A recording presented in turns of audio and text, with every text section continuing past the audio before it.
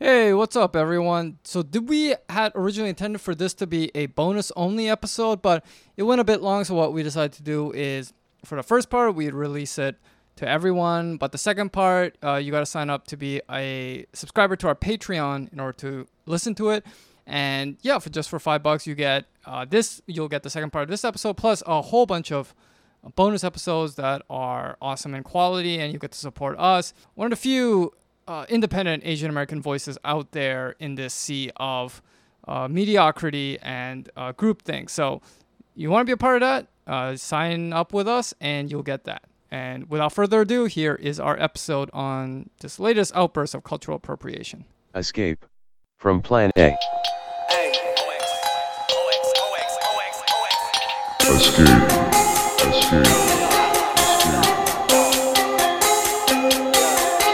From Plan A.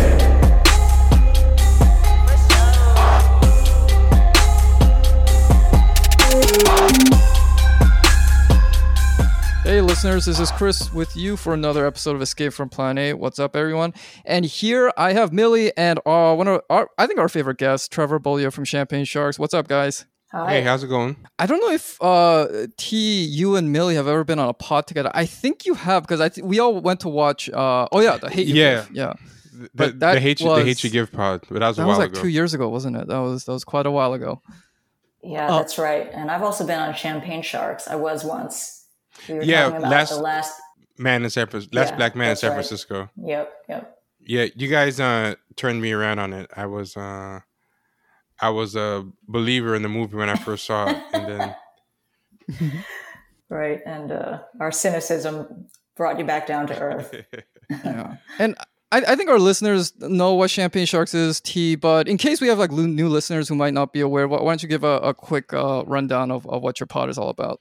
yeah, I'm not sure if the pod is even still doing what it was originally supposed to do, but the idea of it was, I was thinking about how this is when there was that big spike in writing and podcasting and covering race, around the time of the rise of Ta-Nehisi Coates and Jamel Bowie, where there was just all these people coming out around the time of Black Lives Matter, maybe between 2014 and 2016.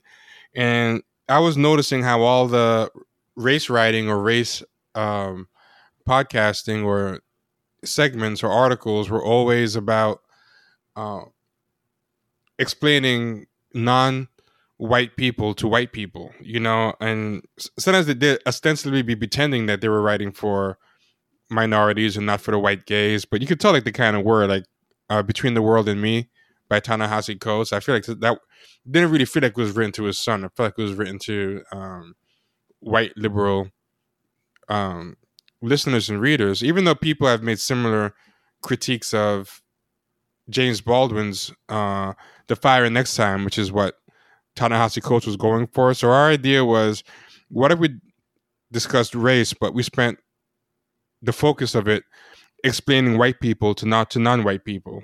And I'm not sure how well we've kept to that. I feel like we've drifted into like a lot of different things, but that was kind of the main idea, was to challenge the idea of whiteness being default and normative.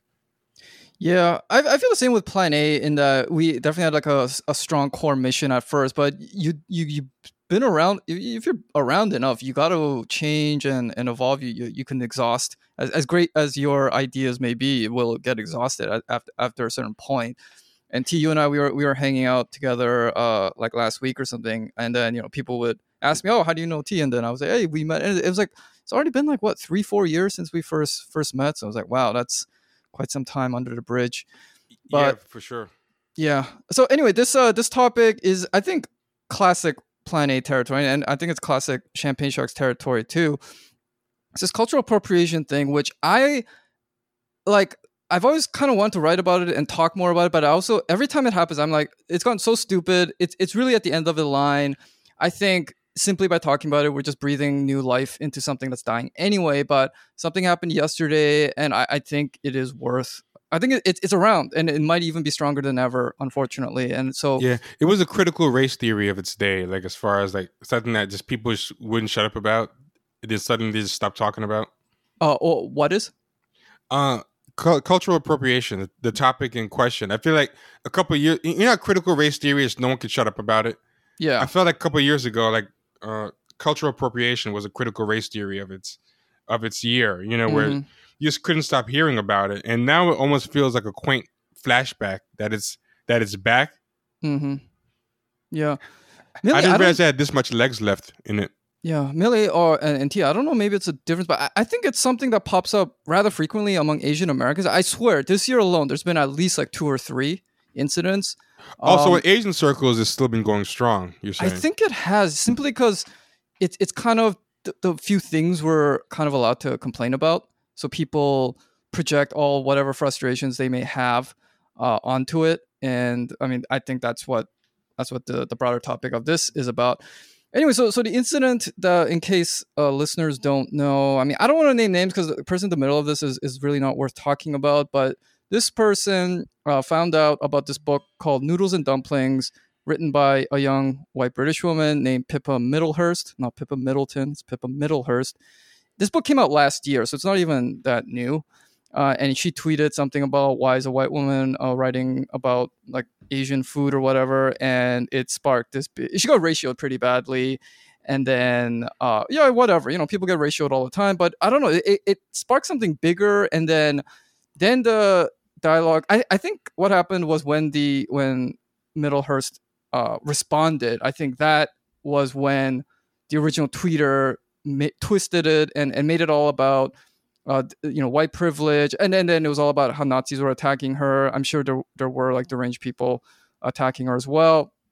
And then I think that's when more people got pulled in, and I saw a lot of tweets about, this is like white women tears, white women violence, and things like that. And it became less about the actual original incident, more about something bigger. And that's what I want to talk about because, as I said, the original tweeter is not worth talking about. So, yeah. Well, here's something interesting. I'm gonna put the link in here in the chat, but someone else brought up the same thing about a week or two ago and went kind of viral, but for some reason it didn't blow up in her face like the second ones did. Like it went a little bit viral and then was just kind of forgotten about. Whereas this other person, and I think there's something a little more histrionic and annoying about the second person that I think makes it more inviting to both very shrill supporters and also like very shrill detractors. It's but I just put a link to another person who tweeted about the same thing, and for some reason it just kind of went a little viral and went under the radar. To me, it didn't have the same explosive virality as the second person we're talking about, and I'm curious if you guys have any ideas why you think that would be. Yeah, Millie, have you seen this tweet? I saw this tweet like yesterday already, but Millie, have you seen it? Yes, just getting caught up to speed. But Yeah. Chris, I wanted to ask you about something you said. Yes, go ahead. You said that she was ratioed. What does Yes. that mean? Ratioed is when you get more replies or quote tweets than you get likes. Mm-hmm. And that signals often people clowning you, people quote tweeting you and clowning you, and it's something that has been around the Twitter sphere. I guess Millie, you're a better person, so you don't know what that means. Yeah, But good yes, for you. That's what it means. So T, I don't know. I think probably because the original tweeter, she does have a reputation. She's like this figure who's been around Asian social media for a bit, and I think this person, this Jenny Ju, she's an actual like investigative reporter, probably like a legit journalist, not some gossip blogger type. Yeah, works so at LA Times. So I think it just seems kind of drier and less inflammatory, just based I think on people who probably follow her and stuff like that. Yeah, the other girl is more Tumblr-ish, so she probably has a very Tumblr-y follower base as well. Yeah, I mean, as I said, she's this figure that I've seen around Asian social media over the last few years, and as I said, I'm really not what we're talking about.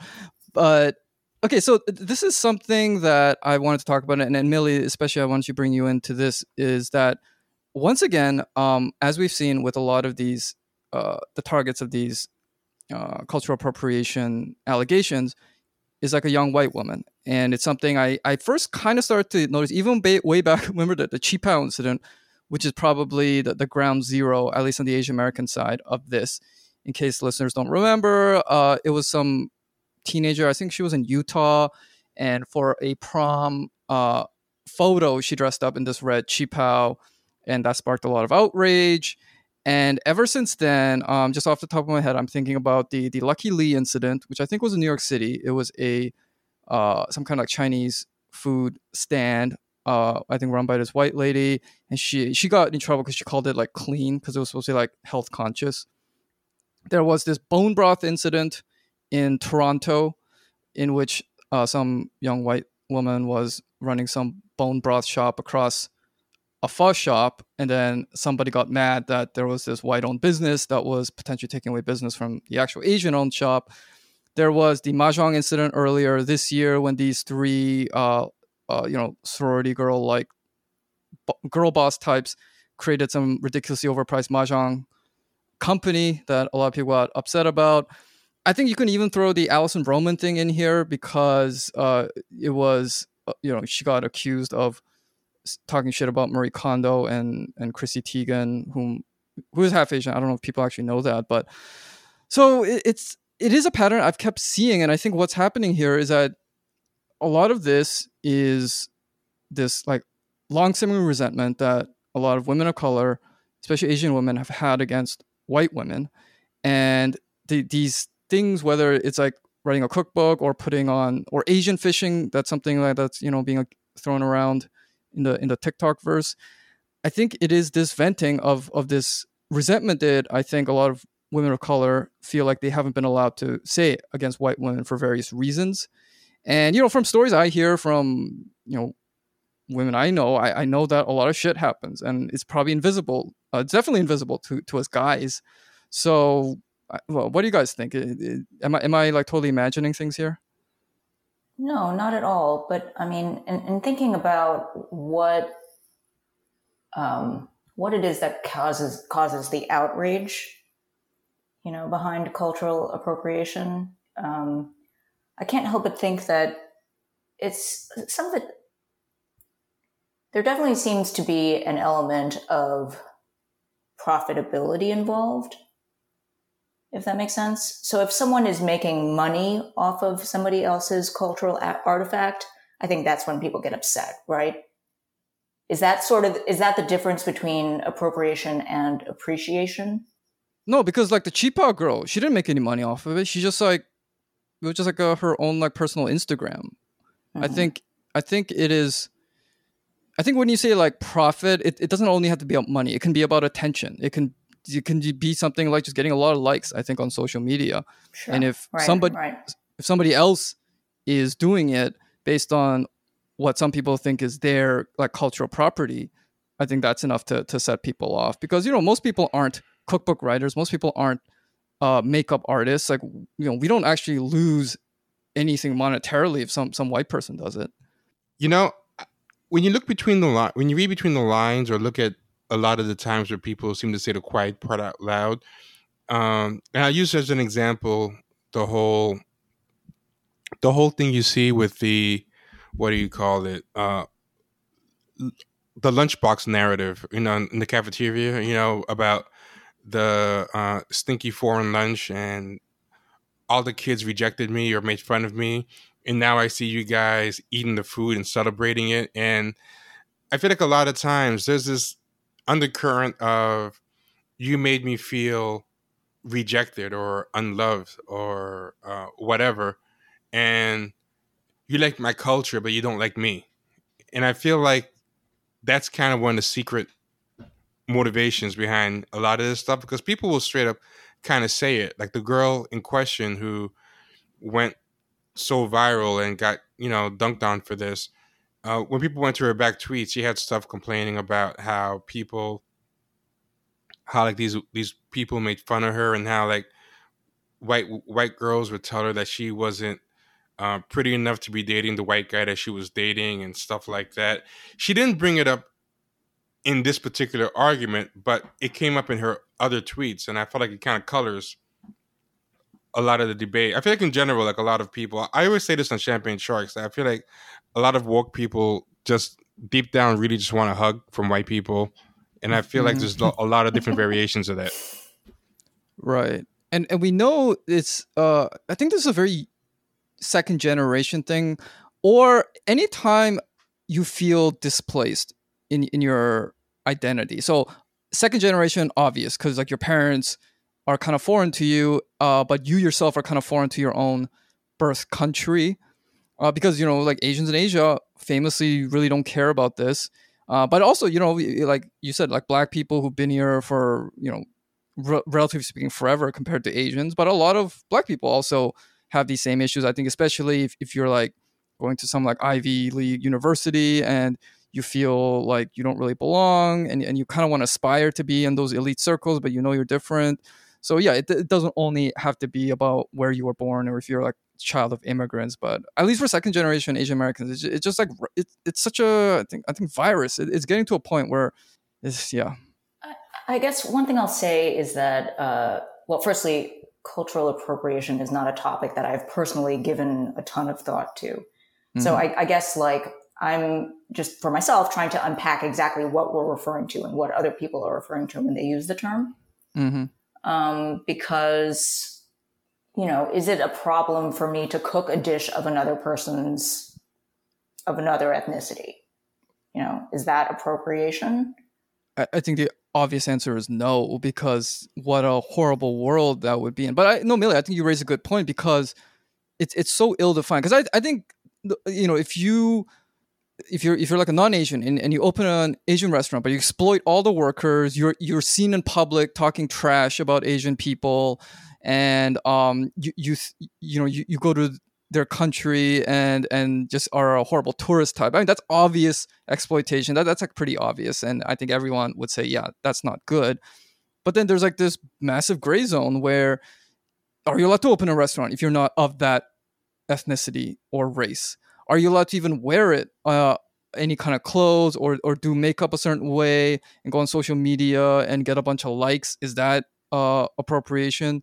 So yeah, I think you raise a good point in that it's really ill-defined, and I think it's precisely the point so that a lot of these minorities who are probably grew up kind of hating their own culture. I mean, as you said, this person who started this whole thing, go through her old tweets, and she talks about how she like hated being her heritage and hated that food, which is pretty funny now that she's acting like the guardian of Asian cuisine.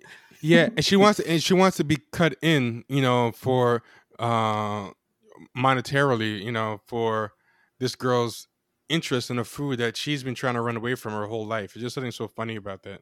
See, I don't even think it's about money, though, because I'm pretty sure she's not a food writer, and I don't think she has any interest in food writing. I think this is more about, you should not be able to like succeed or be happy on something that has caused me misery for most of my life. So it's just it's not that it's no benefit.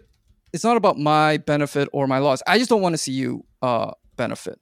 It's like a very vengeance field. I'm conflating different things I've seen because there are just a bunch of people. Oh, there definitely are opportunists. We're just like... Yeah. So there were some people that were like, you should be getting out the way or using your white privilege to support these Asian cookbook writers. But what was funny was nobody gave names. I think no one gave names because I bet you if you ask them, they don't know any Asian cookbook writers. They didn't really care about the topic until they saw a white girl talking about it. I didn't bother asking them because I know they would have just Googled real fast. But something that was really funny, though, that was funny to me was... the girl was complaining, can you believe it's number 4 on, you know, the Asian cookbook list? And I'm like, you had no idea who anybody was on the Asian cookbook list until this thing. You just found out yourself. But by the time I read the tweet, I think, Chris, you might have been the one that pointed this out. It was now number 1. So yeah, it was number 1, yeah. She's basically Streisand affected the whole thing, where she basically caused more people to buy the book than would have otherwise. Yeah, and maybe we can talk about Pippa Middlehurst's tweet in reply, if I can just pull that up, because I think if she hadn't tweeted that, I think this would have kind of died down, because it would just been yet another cultural appropriation brouhaha and whatever. or if she apologized or whatever. But so she responds. I'm going to read the tweet. Hi, original tweeter. Trying to approach this without defensiveness, and it seems as though your issue is with the larger system of injustice in food publishing, underrepresentation of BIPOC authors, overrepresentation of white authors, rather than me personally, or I think so anyway. Attacking an individual that you know nothing about, pasting a picture of my face and calling me an arrogant and uncreative white woman allows others who respect your opinion to justify harassing me. In my experience, tweets like this don't challenge a systemic issue or instigate any change. It just serves to temporarily make me the poster child of that system of injustice that no doubt I am a part of, and simply leads to dogpiling amounts of threatening DMs telling me, for example, to go and drown, you deserve to fail, and it ends there. So I thought that was a fine tweet, and I like that she didn't just be all supplicating to what I know is a very unreasonable tweeter. But then I think this pissed off a lot of people because they were saying she's like weaponizing white women tears. She's making herself out to be the victim here. So, I mean, what were your guys' thoughts about this tweet? This is probably coming from the mind of someone who disliked there. There are many reasons that I dislike Twitter, and this is a really good example of, in my mind, of a topic that is really difficult to discuss productively on Twitter. Because these no one's thinking; they're just kind of like, throwing down these tweets and reacting and overreacting to things. And I mean, and specifically in reference to Pippa's response, like I think it would have been classier for her to not say anything. I can see where people are coming from, in terms of seeing her response as being sort of self-centering and victim-y. We don't need to respond to everything on Twitter, I suppose, but and I hope I don't come off like I'm, caping for the white lady here, because it really isn't about that. But it's also, and I'm probably called by the fact that I kind of know about the original tweeter and she's coming in bad faith. But why doesn't she have a right to stick up for herself when somebody is, and the original tweeter has a blue check to her name. She has respectable bylines. She even has a literary agent according to her Twitter bio. This is not some crank with 5 followers and no profile picture. No, this is like somebody who, according to the rules of the mainstream media, is a somebody, and she's there trashing her work. Why shouldn't she have the right to stick up for herself in a way that is not inflammatory, which I didn't think her response was? She was just saying, hey, you know what? I get where you're coming from, but you're causing me harassment. And she said that. She was getting DMs about go and drown and other death threats and being like, hey, this is not cool. And for people to then react to that, which I think shows me that it's really not about this Pippa woman. It's really not about that response. It's about this like pent up anger they have, I think, especially against white women, which I don't think is unjustified. I think there's like plenty to complain about, but for several reasons, I think they just don't feel like they can do it openly without being called, I don't know, catty or unfeminist or whatever. So they use cultural appropriation or social justice or whatever to settle these like old fights that they've been having for a while. I was looking at different. I was kind of split on her response myself, because I did like that she didn't just cave in and grovel, because I feel like a lot of these people are kind of like emotional terrorists, and if you try and negotiate with them, they just like smell blood and go even like further. But I also, something about her, kind of like poor me, you're harassing me, and that kind of annoyed me, because I was like, the girl brought it on herself to a degree, so I can't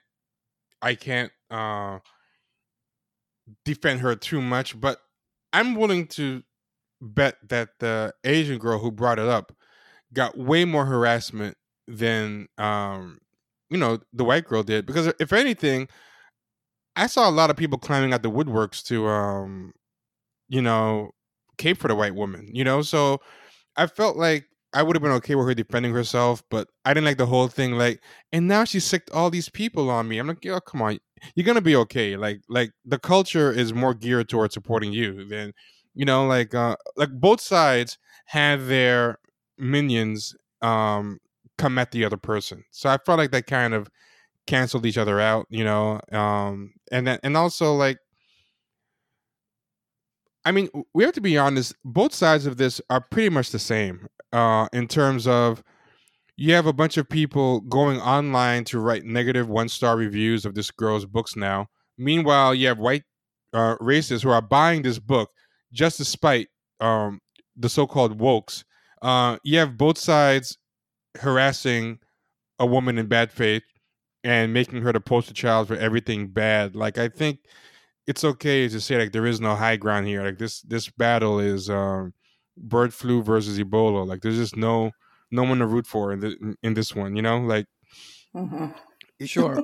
But would you say that if nobody had tweeted anything about like cultural appropriation, like do you think there's anything objectively wrong with this Pippa woman writing this book? I think that's like the central question. All the things about harassment, that's all just. I mean, see, what I hate is that the whole harassment thing, which is obviously very wrong, is that it allows anybody to make the stupidest shit possible. And especially if you're a minority or a woman or both, you're going to get haters back. And then that it no longer becomes about the stupid thing you did before. Now you're the righteous victim and all that, which comes down to I can be a jerk off anytime I want because I know that I will eventually get attacked, and that gives me the higher ground. It just completely destroys any just like semblance of. There's no like reward for being reasonable or intelligent because you can just say the dumbest shit and claim victimhood. Yeah, totally.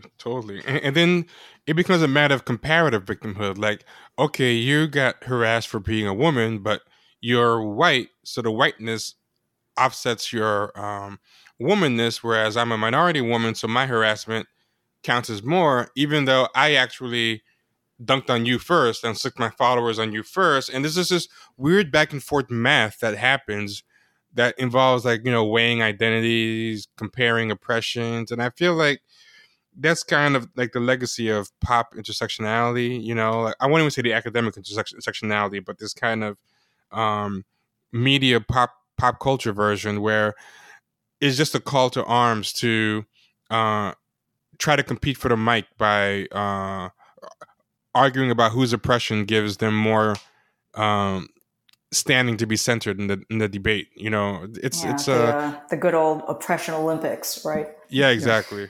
But the thing is, it's not even about being centered in debate. Often, I think it just comes down to the right to be a total piece of shit. Be like, I get to act like in totally antisocial asshole ways because I have this status protection, and it becomes a competition for that. Yeah, and then people wonder why everyone's like starting to hate this type of wokeness because these people are just behaving out of control, just in terms of just plain decency towards other people under the guise of progress, social progress, and be like, how on earth do you expect anyone to support that? But I will say, I did see some men of color chiming in ways where it was like, okay, even if you don't like the Asian girl who did that, like, you coming into the white girl's mentions on some clear, hope you see this, hope it gets you some ass type of vibe. It was very, very tacky. Like, even though I wasn't crazy about how the Asian girl handled things, and to a certain degree, I supported the white girl not caving into the extortion type of tactic. I'm not gonna go in there and like openly cheer her on either. Like she can hold her own bra strap or whatever. She doesn't need me up in there. But there's a lot of black guys. Like, somebody came in like, sorry to hear how much harassment you receive, but there's a good reason she had to restrict replies. She's clearly a troubled individual. While there isn't much hope to the backlash sparking reflection on her part, I hope this raised more awareness about your great work. It's like, oh, come on, guys. What the fuck? You're laying it on too Come thick. on, man. It's you talk about degradation masculinity. That's right. That's right there. But you know what? I bet there were a lot of say like white guys going to the original tweeter, being like, "Oh, women of color have it so hard these days. These white bitches." Oh yeah, I'm sure there was that happening too. You're right on both. Yeah, and that's more what I'm saying. These people are mirror images of each other. Their followers are mirror images of each other. It's just that's a great point. But anyway, Millie, I want to ask you, since you're the only woman here, and you've shown. Remember last time when this is not the last time we hung out, but we were on the way back from our upstate trip from New York, and you were showing me that really cringe Instagram profile. Oh, I still remember that. I'm not gonna name names, but anyway, you must have had like a lot of experiences with just like shitty white women, right? Just tell us like what us guys we're not seeing, because I think the fundamental truth is that for minority men, most of our everyday racist experiences. I'm not talking about some grand, white patriarchy or colonialist imperialist thing. No, I'm just saying everyday interactions, type of people like give a shit or whatever are probably gonna be white guys, just because generally as a speaking, we're like a homosocial society. You guys hang out with guys, women hang out with women, except if you're hetero and you're dating. So there's like a whole side of female friendships and enemyships that are invisible to us. And I think my suspicion has long been that this is like a bubbling over all that. So share any like stuff that you want to share. I don't know. I wouldn't even know where to start. What do you want to know? Or just like anything. Especially kind of I think a lot of this probably originates kind of like in your middle school years when people are kind of like hitting puberty, and it's all that tumultuous tween and teenage years, and I think it keeps going on from there. So maybe you can start at some of your earliest memories. Oh, is that all? No pressure though, right, Chris? Just your life story. Yeah, just give us your autobiography. Just my entire life story. I don't know. I'm not really sure where to start, because I think it's not saying much to say that women are competitive with each other, and of course there can be like a racial component to that. So let's say you're an Asian woman who's dating a white guy. That guy's white female friends, might see you as an outsider and see you as someone who is a threat to them. That's not a fun experience. I've experienced that once or twice. Just like things that, as I said, like would be invisible to like most guys, because we are. I mean, we can have female friends, but we don't see that kind of, girl friendships or women's friendships. We're not there often. So I think a lot of us just goes unnoticed by us, or because it's invisible. Yeah. I mean, but is that different from being a guy? I mean, I kind of think, there are lots of things that, men's friendships involve that women aren't privy to either. So you may not be privy to the details, but I think you're, like there's a, that's fine. You know what I mean? Like,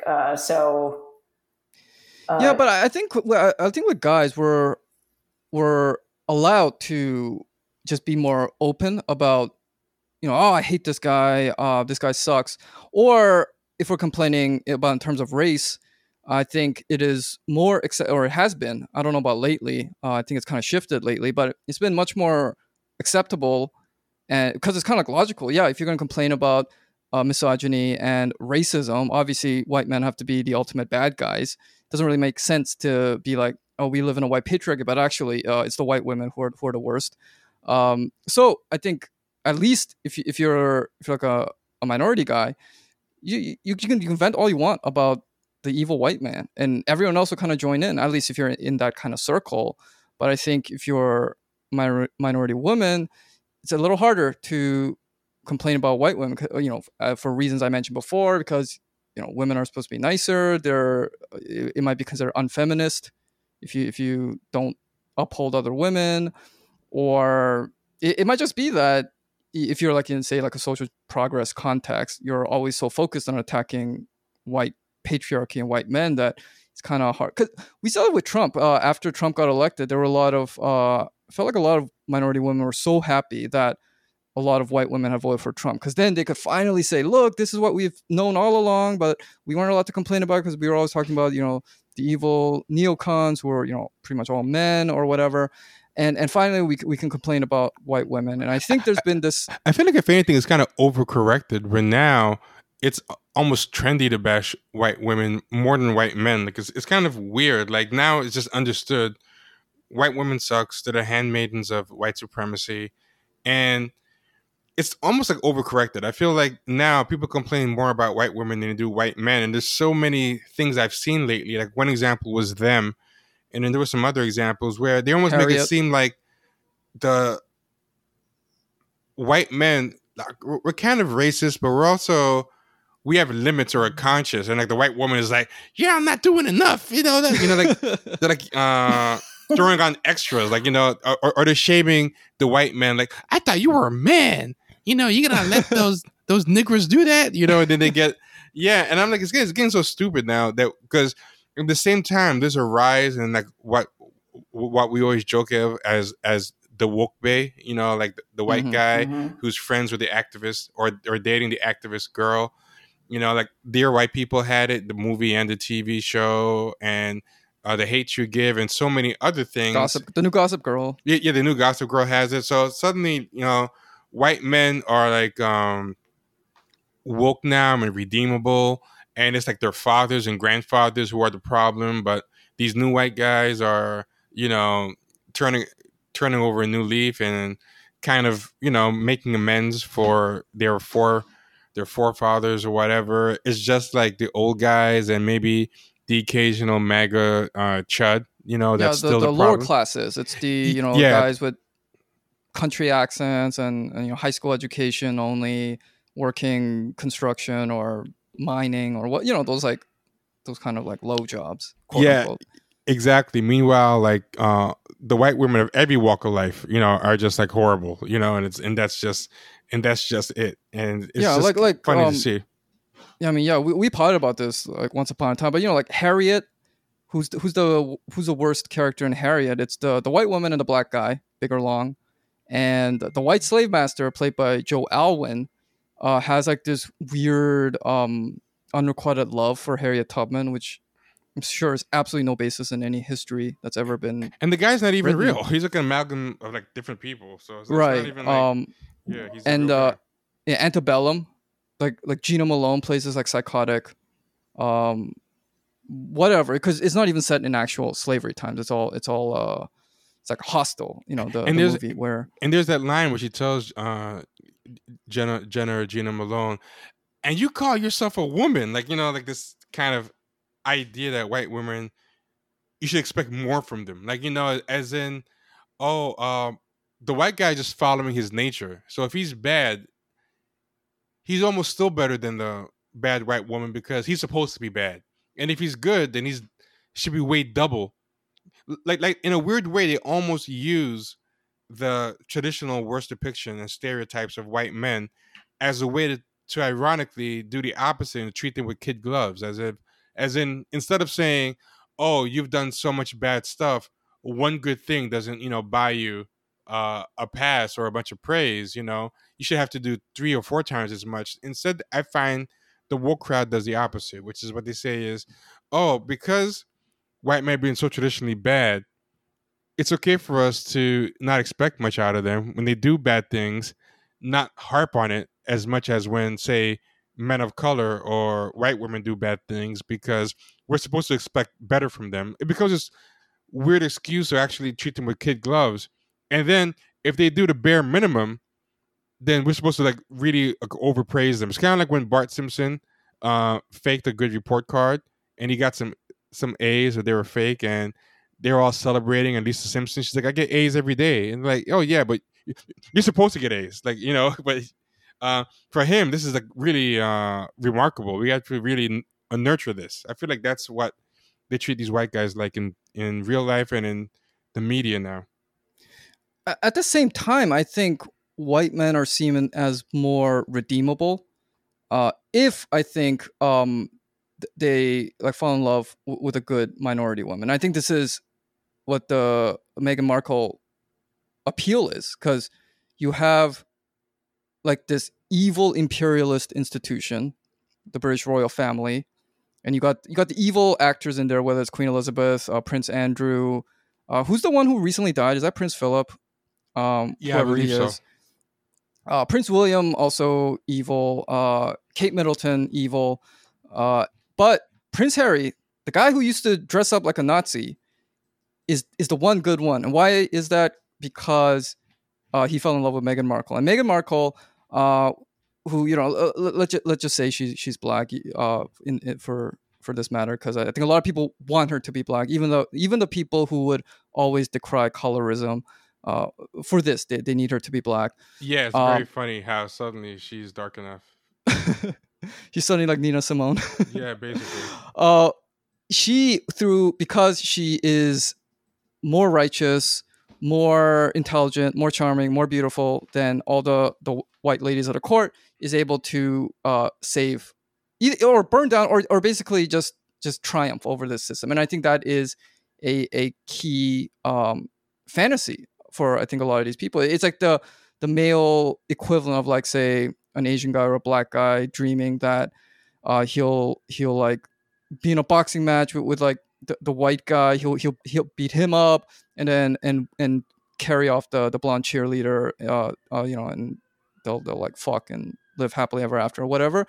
It's the same kind of fantasy of triumphing over your white bullies and then winning over the like good person who is always of the opposite gender if you're heterosexual, because it's like you never really see men of color going as hard against white women as you see them going against white men. And it's often the same when it comes, I think, to minority women. They'll never go as hard at white men. On a personal level, they might talk about, white patriarchy or whatever on a kind of abstract level, but on a personal, like, deep visceral resentment level, I think it's reserved for white women, because that is their everyday experience. Just like for men of color, our everyday experience is more with white men. Mm-hmm. Well, I mean, I think it's part of the popular, discourse now to talk about how white women are the most privileged people in the world, in America, however you want to think of it. But they enjoy the privilege of their race, and also can play the feminism card. And those two things, give them a significant advantage, I guess you could call it. Yeah, I would agree. So I think that's one of the reasons that it's sort of, that you see a lot more people ragging on white women in general. Right. But for that to be true, then you're kind of, wouldn't you have to admit to this, what a lot of people would probably call some like men's rights activist idea, that we live in some kind of gynocracy, that actually women never heard that word. Oh, really? Okay. Well, again, I said you're better than us. You're better than us. We shouldn't know this stuff, but I do, unfortunately. Gynocracy, I love it. Because those types of guys will harp on all the time about how women have it good. They don't have to like pay for first dates. They get maternity leave whenever they want. They can sleep around all they want when they're younger, and then they'll trap a man when they're like in their 30s. Those beta bucks and everything.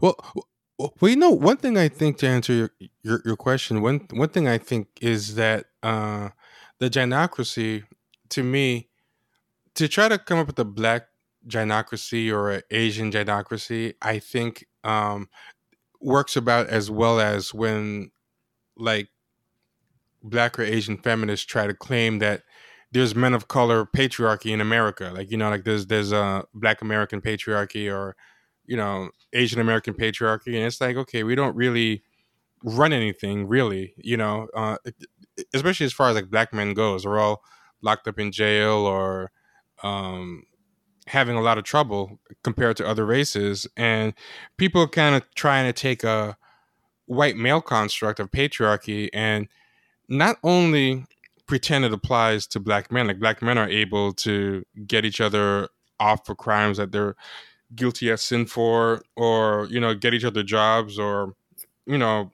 have the police or the judge or any systems in their back pocket.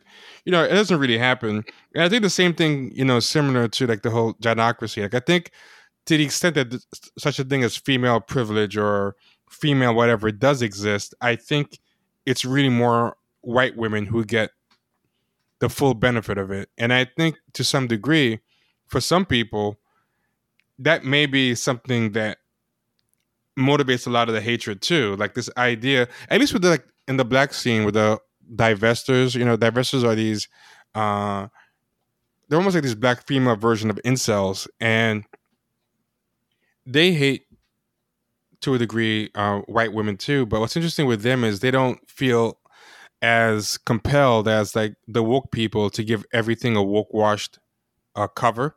So they'll just say straight up, like, they get to take advantage of femininity more than black women do, and we want to be able to have some of the same female privileges. Expect to have our dates paid for, be able to marry up, be able to not have to work if we don't want to because we have a pool of successful men to marry and stuff like that. So yeah, I think to a certain degree, these people, woke people, are just not very honest.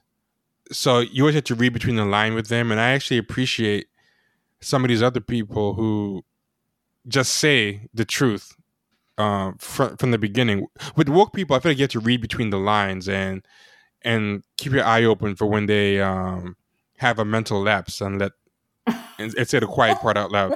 Yeah, it's really not that hard to read between the lines. It is hard maybe to pinpoint them down. Like if this were a trial, like you would need that like solid piece, like a smoking gun, this like confession type of thing. But that might be hard to get, but it's pretty easy. Just you just like piece together things they say, things they do, and it's kind of obvious where they're coming from. But to really, I think, get that one key thing where you don't feel like, where they can't like constantly dodge, that can be a bit of work. But usually you just have to go through their tweets or whatever they write. If they're writers or if they're TV show producers, you just have to see what they actually do, and it's not that hard.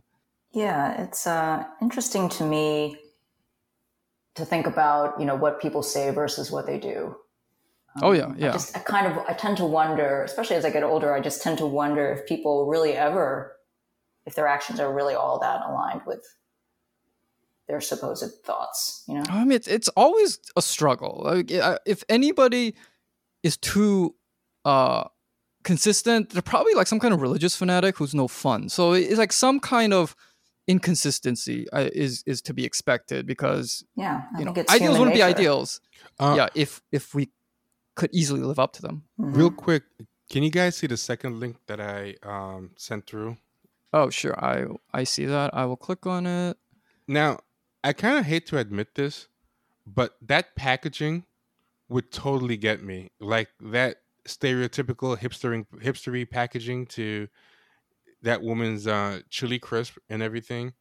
It just feels like a nice Trader Joe's product or something. Like I kind of hate that, to admit it, but it looks like visually it looks like good chili oil. And it made me wonder if the food is actually good, does that make a difference? Because one of the big problems I have with I think it makes it worse. No, I mean for you. Wait, T, did you send a link? Because I don't see it. Millie, you gotta. Sometimes like Twitter does this. You link to another tweet, but it just always goes to the first one. You gotta go down a bit. It's like, I think it's the last one in the chain. Okay, hold on. Yeah, it's the one Which about brand her. are we talking about? Because I wonder if it's one that I know. The one says she sells bespoke chilies. It's Pippa Middlehurst's brand. Pippi Eats. Got it. Yeah, it's a picture of her chili crisp and her chili oil. Yeah, I agree. For them, it probably makes them matter. But I'm saying like for you guys, because I ordered from this Chinese place on Caviar, and I made the mistake of trusting like white Yelp reviews, which I feel like with Chinese food it doesn't work. Chinese and Indian food, I noticed they're just not good at. Like I feel like white people are able to tell good Japanese and good Thai food, but for some reason, like with certain entrees, you almost have to like or certain cuisines, you almost can't trust them. It's really the opposite. I feel like Chinese is one of them. So What was this place? this place was on Caviar. It was highly rated. I got it, and it was so bland. I couldn't believe No, how. but what was the place name? Oh, I can't remember. But I could find out real Okay. quick. Well, if it comes to you, it's not important. Well, Yeah, I can avoid I it. mean, But yeah. I mean, it's run by like a white married couple, who uh, I don't know where they learned to cook Chinese food. And I'll say this: the ingredients were great. You could tell they probably use farmers market, fresh source, farm to table. The actual ingredients were incredible, but it was just bland. It was just uh, horrible, and like that was when the cultural appropriation bothered me because I'm like, okay, this thing is more expensive and way more successful than probably any um Asian place. You know what I mean? I feel like um a lot of Asian owned places have a harder time getting away with charging premium prices for their food. Like for example, if a Chinese person I think tried to make Chinese food that was that expensive, it probably wouldn't go over as well. But because it's a white person, they're assumed to be kind of um, rehabbing or upscaling the food. So it's okay. And the same goes in reverse too. Like I feel like a Chinese chef wouldn't be able to announce, "Hey, I'm opening a French restaurant." Everyone would be like, "What the hell is this? Like get the hell out of here," you know? But white people are assumed to be able to adapt and master any food across the globe in a way that I feel like minorities like French food is considered something that you have to go to an academy and study for like 10 years to learn that. I'm not gonna trust someone who's a hobbyist or an aficionado, but minority food and whatever, that's just throwing in some stuff from a cupboard. Like their food isn't that smart. Anybody can make that like with a 6-month crash course. So it's like I'm curious because her chili crisp actually looks good, and I'm one of those people where it's like, if the food is actually good, I will give you a little bit of a pass. But I'm the sure it's yeah, I'm sure it's good. In fact, one of the people who came to her defense was saying, "Hey, this is a person who actually spent quite a bit of time studying this. She won some I think contest like TV show in the UK. This is not just some dilettante uh just playing at things. Only she really knows her stuff. yeah. And as I said, I think I read 15 years of experience or something, including living there. right.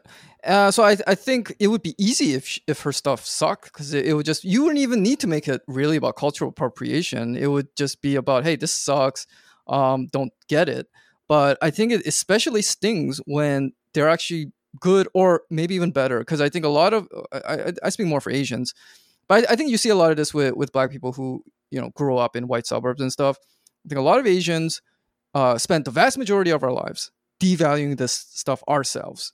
We didn't want to eat chili crisp whatever growing up. We wanted hamburgers and steaks or maybe after a while we elevate ourselves and eat like chicken provençal or something.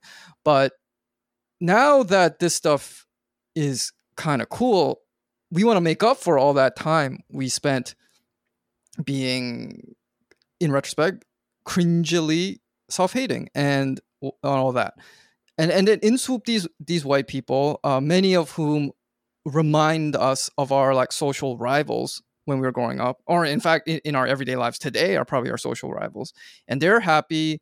They're either monetarily gaining from it or they're getting attention for it, and it makes us very, very bitter. And I think if you're like a David Chang or an actual restaurateur and you've seen how this unfairness happens, I think they have every right to be pissed off about it. But I think a lot of people on the outside who have no real connection to the food industry, no real connection to food writing or whatever, are using this as an excuse to vent about our own regrets about not having appreciated the stuff when we were younger and all the time we think of having lost or all the like humiliations we had to put up with because we let people trash this stuff and we joined in and all that.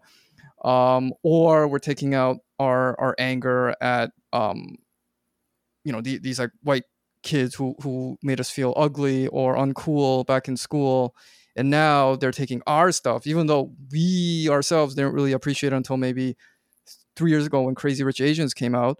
I think that's kind of bullshit, and I get where these people are coming from, because I used to go through those issues myself. But at a certain point, like, grow the fuck up. It's like not everything is about your feelings all the time, and or if about somebody, high school. Like high school, Exactly. I feel like is something people and are if somebody, really stuck on. regardless, yeah, Or and about if somebody, food. Yeah, that Yeah. too. and if somebody is really good at something, let them do it. It makes the world a better place. Oh, I was gonna say, I think another thing about the whole, like, even if it's really good, I can understand the argument that, yeah, but if an Asian person did something this good, it wouldn't sell that much. But because, like, um somewhat conventionally attractive white girl, I wouldn't even say really, I said like somewhat, as far as like, the bare minimum markers of whiteness, like, I mean, like, she's white, she's relatively thin, and she has long hair. I'm talking about like the bare minimum of what society calls, like, attractive, you know what I mean? Because of that, like, you don't even have to be like a white 9 or a 10 like knockout. You can just be, um white and presentable, guy or girl, and you're gonna get a certain amount of attention. I can get complaining about that, but what bothers me about these people is they have no Asian people they ever promote. Or same with the black people, really.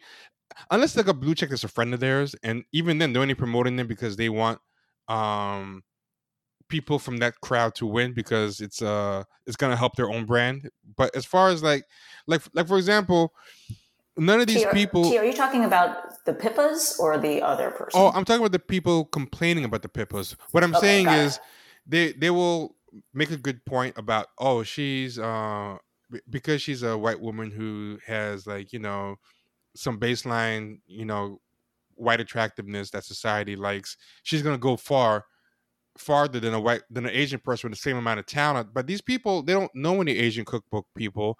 They've never cared about this topic until they saw a white person make money at it. They aren't promoting any of these people. The girl even said that she didn't know who any of the other people on the list were, but she's sure that they deserve to be there more than her. So it's like, the best thing that I think you can do is to try to use your internet virality, your platform or whatever, to put Asian people on, instead of just waiting for a white person to do something and then complaining and being more obsessed. Like, they only care about the Asian people in this field to take down the white person. Like, Right. It's like pure spite. There's no like positiveness. It's all negative. Yeah, like, you guys spent the past year of the pandemic, like, signal boosting your favorite Asian chefs and books and telling people to buy them. But I mean, they might do it now. Like, I bet you by next week there'll be a bunch of think pieces or explainers talking about, here's 10 Asian people you should be buying cookbooks from instead, instead of cultural appropriators. And they'll all be people that they only learned about after they learned about Pippa. Right.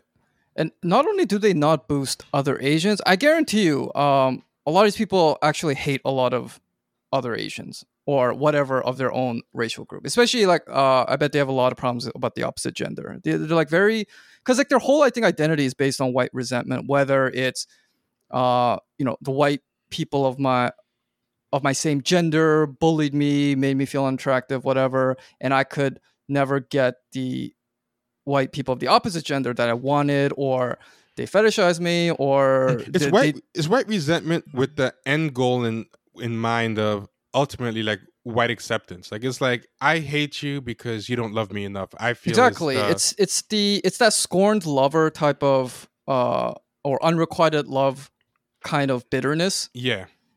Because if all these people, and there, I will grant there are very, whatever, like proud Asian or proud black. I'm sure there are a lot of people who are getting mad about this, and I don't want to include those types of people in this. But I think Agreed. those are not the majority of the people, I think, getting most upset about this, because this is all about feeling threatened.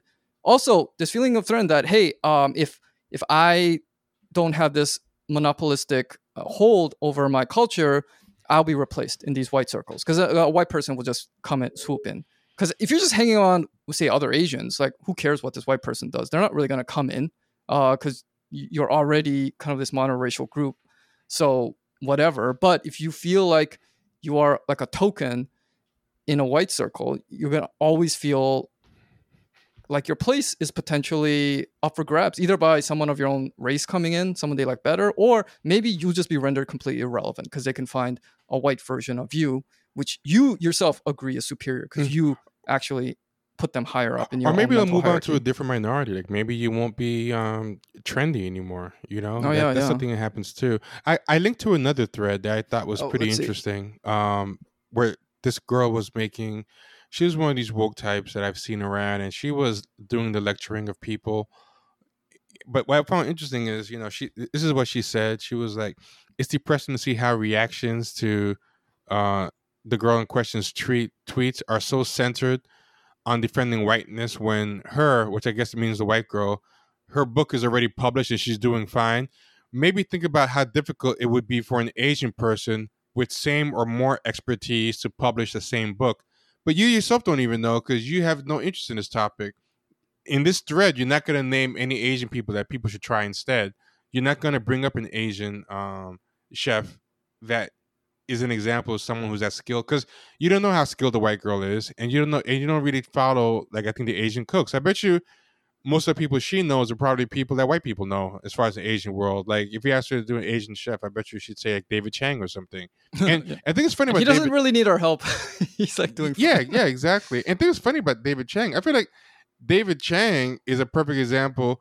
Um, a guest we had in the show, Jason England, had this piece about why were so many people fooled by Jessica Krug, and it was a great thesis. The thesis was that because a lot of black people in those academic and blue check and elite spaces are kind of like black versions of cultural appropriators, like they're basically Rachel Dolezal just or Jessica Krug, but with melanin.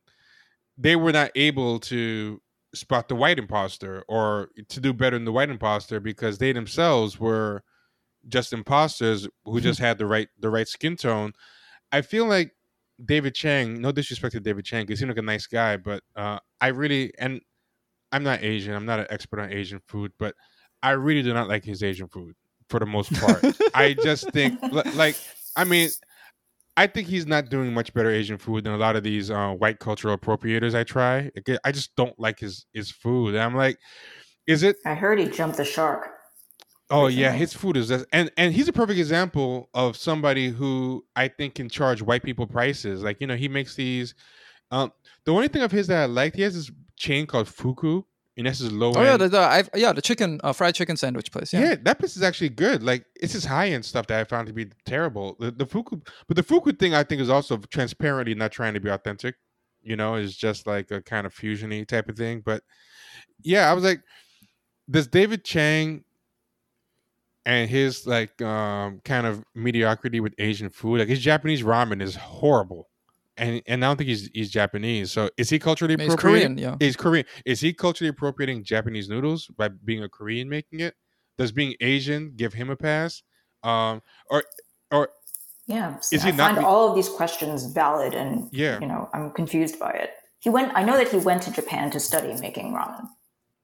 Yeah, his life story is like he was this kind of drifter, and then he goes to Japan when he's like 26, and becomes like works up in some small ramen shop, and becomes well versed in it. Comes to the East Village and opens the Momofuku noodle shop, and that kind of, I think he's more important as like a cultural figure than an actual chef because this was like I think in the mid 2000s.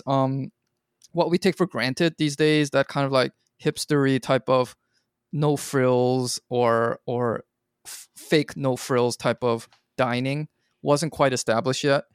It might still be that the best place to go was the white tablecloth type of places, but then he made it acceptable to be kind of rough, and all that. yeah. I think it's a very hipstery thing to do. Like what they do with their own clothes, where they kind of dress bummy on purpose, but it costs a lot of money. We actually find out how much Yeah. the bummy clothes cost. I feel like there's a similar food movement by hipsters where it's like it's gonna look rustic, it's gonna look very no frills, and that's supposed to add to the authenticity. I think he was very much an early pioneer of that. But yeah, I mean, I saw someone tweet the other day. It's like, are we gonna? If we're coming after this girl, like, you know, is David Chang off the table, or can we go after him too, because his food is not only that. Let's say a Japanese American makes ramen. Is that, and let's say he or she is like 5th generation, you know, like and has never even been to Japan. What about then? Because I think Liza was telling me about how there were like these Filipino activists, Filipino American, talking about how like some like texture that, let's say, like American Apparel was selling is actually culture appropriating some ethnic group in the Philippines. And then that group accused the Filipino Americans of cultural appropriation, being like, you don't know, you're not part of our group. You were born in America. You've been to the Philippines once at most. Like, That's so it's just funny. like, it's a never ending like spiral to, It's like, you know what's death. funny is Ouroboros the snake that eats his own tail. yes. Because funny, this person's name is like Ouroboros in it, and what you described reminded me of a Yeah, I snake saw that. eating. And that's the end of part 1. If you want to listen to part 2, go over to patreon.com/planamag. Become a subscriber to our Patreon, and you will get access to not only part 2 of this episode, but to all this backlog of all the bonus episodes we've done, plus access to our Discord. So see you there.